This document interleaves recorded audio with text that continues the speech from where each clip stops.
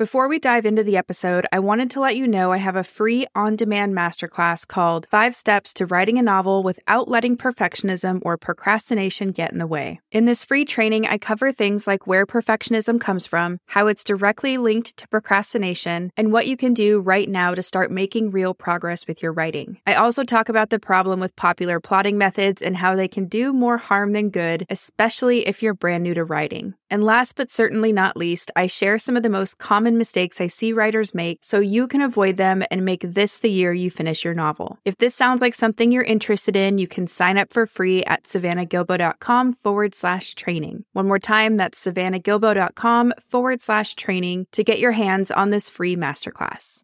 This special talent or gift is how the reader gets to feel special by proxy. So they get to feel special because your protagonist pretty much becomes the reader's avatar for experiencing the story. And the flip side of this talent or gift is how we writers can create conflict and make our protagonists more relatable. So no matter how you present it, all action protagonists have something in common. They have the potential for heroism and the courage to sacrifice for others. Welcome to the Fiction Writing Made Easy podcast. My name is Savannah Gilbo, and I'm here to help you write a story that works.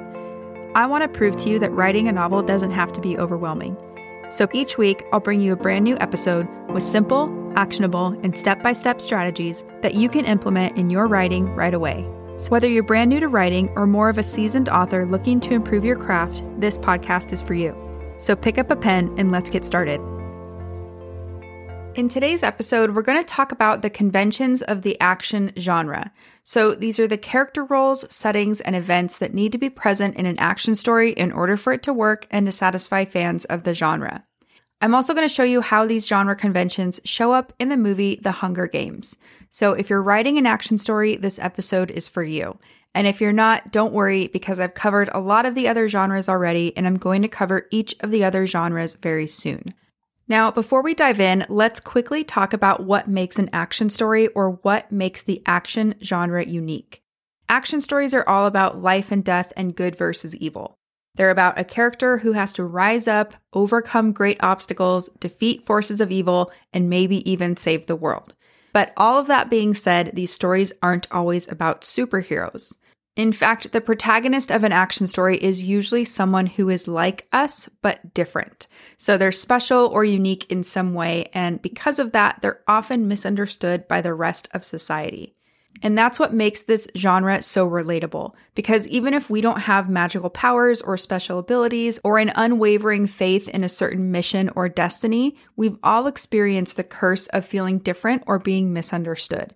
And this is where action stories come in. They show us how we can not only embrace the things that make us different, but how we can use those things to fight against the evil forces in our own lives. They show us how we have the power to be the hero of our own story and to make a difference in the world. And this is why people choose to read action stories. They want to feel all of this and they want to experience the excitement of life and death stakes and situations that the protagonist is presented with. But it's not just about that. So, like I said earlier, we choose these stories because they inspire us to become the best versions of ourselves as well. These stories show us how even a character destined for greatness has problems, and that their problems aren't too different from our own. I mean, how many of us have had fantasies about being special or about rising up and proving that we're better than our peers or better than those who try to keep us down? I mean, I know I have, and I'm sure you have too. So it's that plus the good versus evil dichotomy that reassures us that if we keep at it, if we embrace our unique gifts or talents, we know that good will eventually prevail despite all the danger. And like all genre fiction, you have to deliver the emotional experience readers are looking for if you want your story to work. So to deliver this emotional experience, you need to include the obligatory scenes and conventions of your genre in your novel. And in case you've never heard this term genre conventions before, basically they're the character roles, settings, and micro events that are specific to a genre. So they're what help us writers write a story that works, and then when coupled with your genre's obligatory scenes, they help us evoke emotional reactions in our readers. So now let's take a look at what these action genre conventions are and how they show up in the movie The Hunger Games. And if you're wondering why I'm going to walk you through these conventions in a movie, it's just because movies require less of a time investment. And I'm hoping that you've either seen or read The Hunger Games, or that at the very least you'll watch the movie after listening to this episode to help cement these genre conventions in your mind. So, of course, you can and you should study these conventions in your favorite action novels, but for today, we're going to look at them in a movie. And as I go through these conventions, I want you to consider why each of these roles or settings or micro events would need to be in an action story, or what purpose they serve in the overall narrative. My hope is that you'll notice each of these conventions has a really specific reason why it needs to be there. And because of that, you can then use these conventions plus the obligatory scenes of the action genre to help you craft an outline or a first draft of a story that works. So let's go ahead and dive in. Convention number 1 is that the protagonist has a special talent or gift and the potential for heroism. And this gift can be something like the ability to wield magic, a mission to do good, a strong resolve, an impenetrable faith, loyalty to friends, or anything like that. And although this gift or talent may seem fun at first, there's always a flip side that the antagonist might try to exploit. So, for example, the antagonist might capture or harm the protagonist's love interest or their best friend if one of the protagonist's strengths are an unwavering loyalty. The antagonist might also somehow use the protagonist's magic against them or find a way to dampen their magic. So, for example, Superman has kryptonite, Dracula can't be in daylight, Tony Stark has a battery-powered chest, things like that. This special talent or gift is how the reader gets to feel special by proxy. So they get to feel special because your protagonist pretty much becomes the reader's avatar for experiencing the story. And the flip side of this talent or gift is how we writers can create conflict and make our protagonists more relatable. So no matter how you present it, all action protagonists have something in common. They have the potential for heroism and the courage to sacrifice for others. Let's take a look at how this shows up in The Hunger Games. So in The Hunger Games, Katniss is an excellent shot with a bow and arrow. She also has a strong desire to protect people who aren't as strong or as skilled as she is. Both of these things help her in the arena, but they also work to her disadvantage sometimes. If she loses her bow and arrow, what other skills would she compensate for that with? And when the game makers blast sounds of Prim screaming for Katniss, or when Rue dies, we see Katniss's resolve and ability to focus slip. But all that being said, Katniss definitely has the potential for heroism. I mean, she volunteers to be a tribute in Prim's place in the very beginning, and she has been sacrificing herself for others ever since her father died. So she definitely fits the bill of this convention. Convention number 2 is that the protagonist's goal is to stop the antagonist and save victims. So although the protagonist will face danger, be put in extreme situations, and be forced to take risks, they cannot stand by and let the antagonist get away with harming others. The antagonist has created conflict by endangering the victim or the victims, which causes a new goal to arise within the protagonist. So their goal becomes to stop the antagonist and save the victim or victims. And in most cases, the protagonist's journey to stop the antagonist and save the victim is what will take them from their familiar everyday surroundings to a new unfamiliar environment. So this is true whether your story takes place in real life or in a made-up fantasy or sci-fi world. Being in a strange land or a new and unknown environment will create more significant risks and challenges for the protagonist to face, increasing the tension and helping them grow. So as an example, we can look at The Hunger Games. In The Hunger Games, Katniss leaves the impoverished District 12 and ventures into the colorful capital. Katniss not only has to navigate a new environment in the capital, but she has a new set of politics and an arena where 11 other people are trying to kill her too. So that definitely fits with convention number 2. Convention number 3 is that there are multiple lives at stake, including the protagonists. So in an action story, there has to be more than one life at stake, including your protagonist's life at some point. As the protagonist gets closer to confronting the antagonist, the threat to their life must escalate in severity. So whatever they're trying to do or accomplish is going to force them to make decisions that put their lives or the lives of others at risk. And this is one of the main differences between the action and society stories, if both are about rebellion and power changing hands. So just keep that in mind if you're wavering between the two. As an example, we can look at the Hunger Games, and Katniss's life and safety are definitely threatened when she volunteers as tribute. This escalates in severity once she gets into the arena and as more and more tributes are picked off.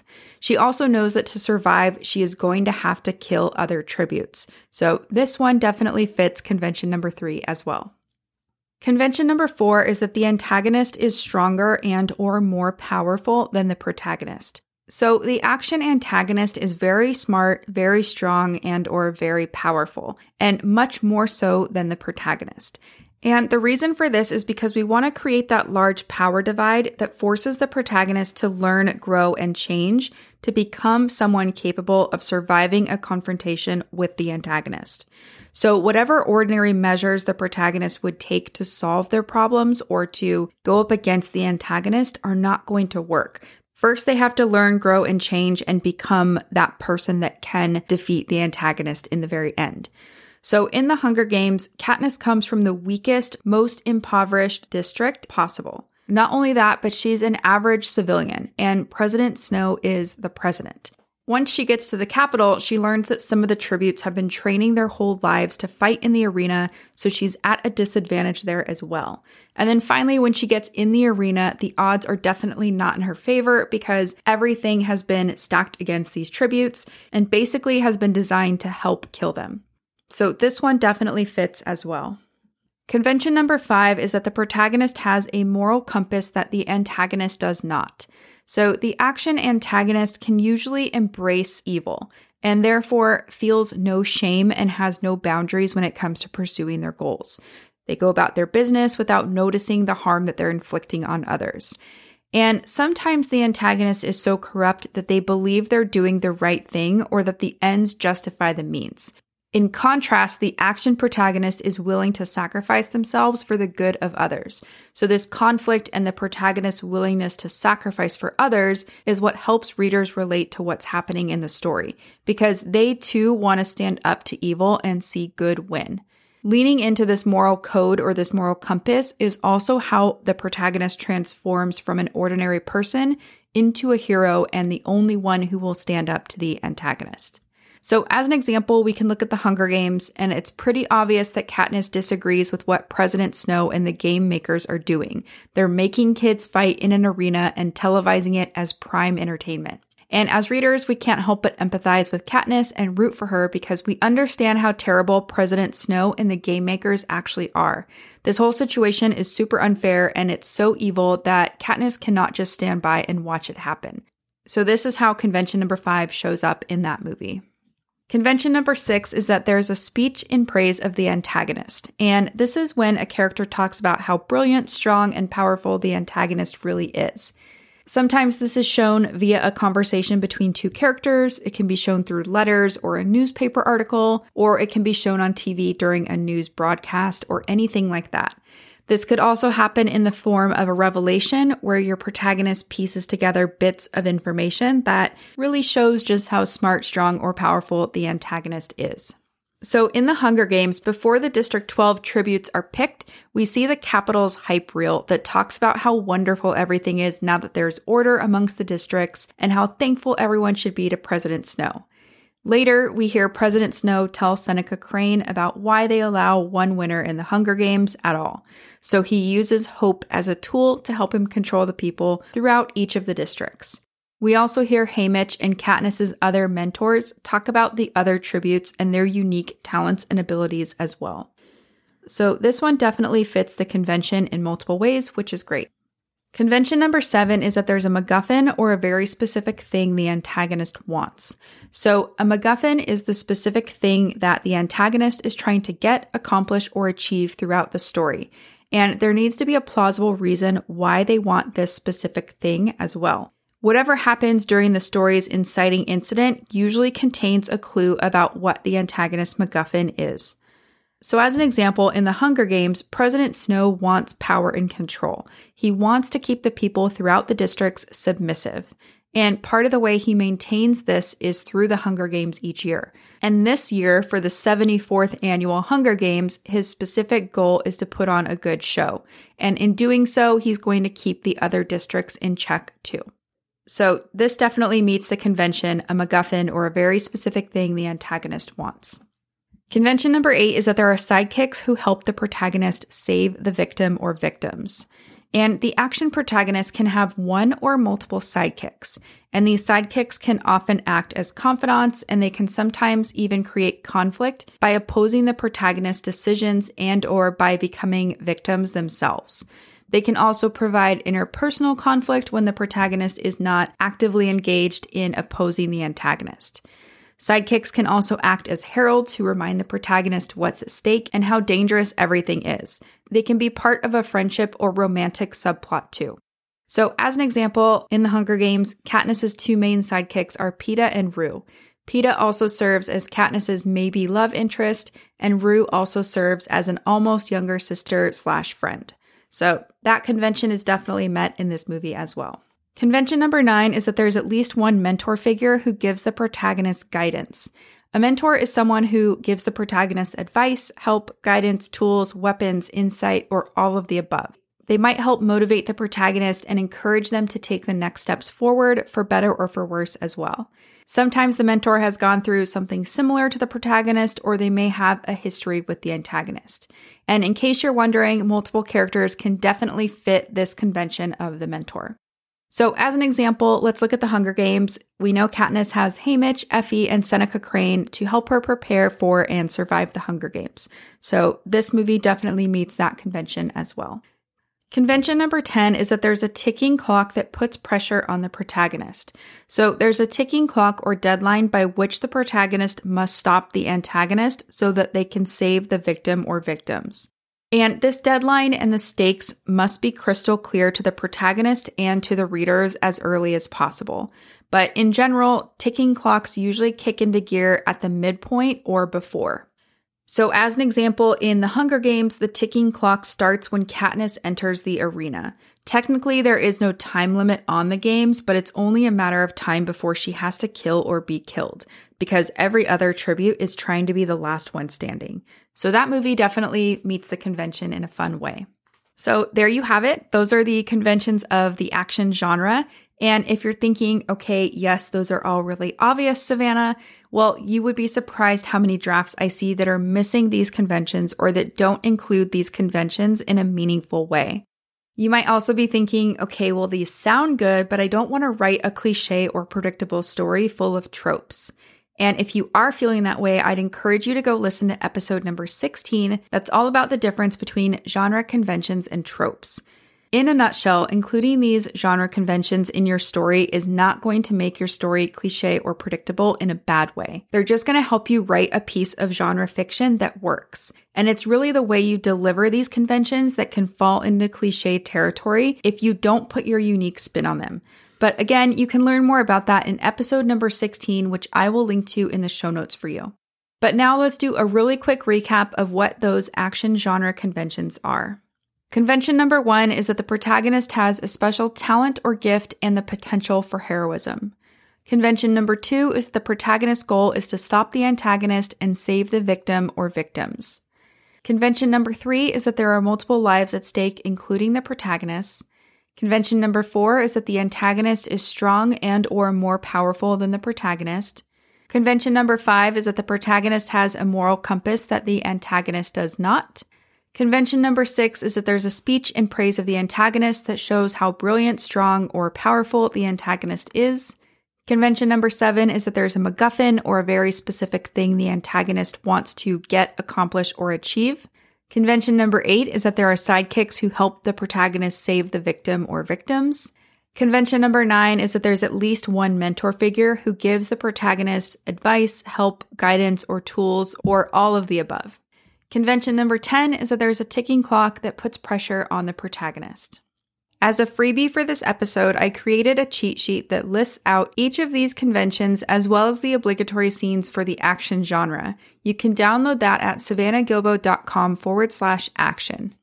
And as a quick reminder, these are the elements that readers come to action stories for. They love them. And personally, I read a lot of action stories, and I love seeing a protagonist who has a unique gift that the antagonist doesn't have.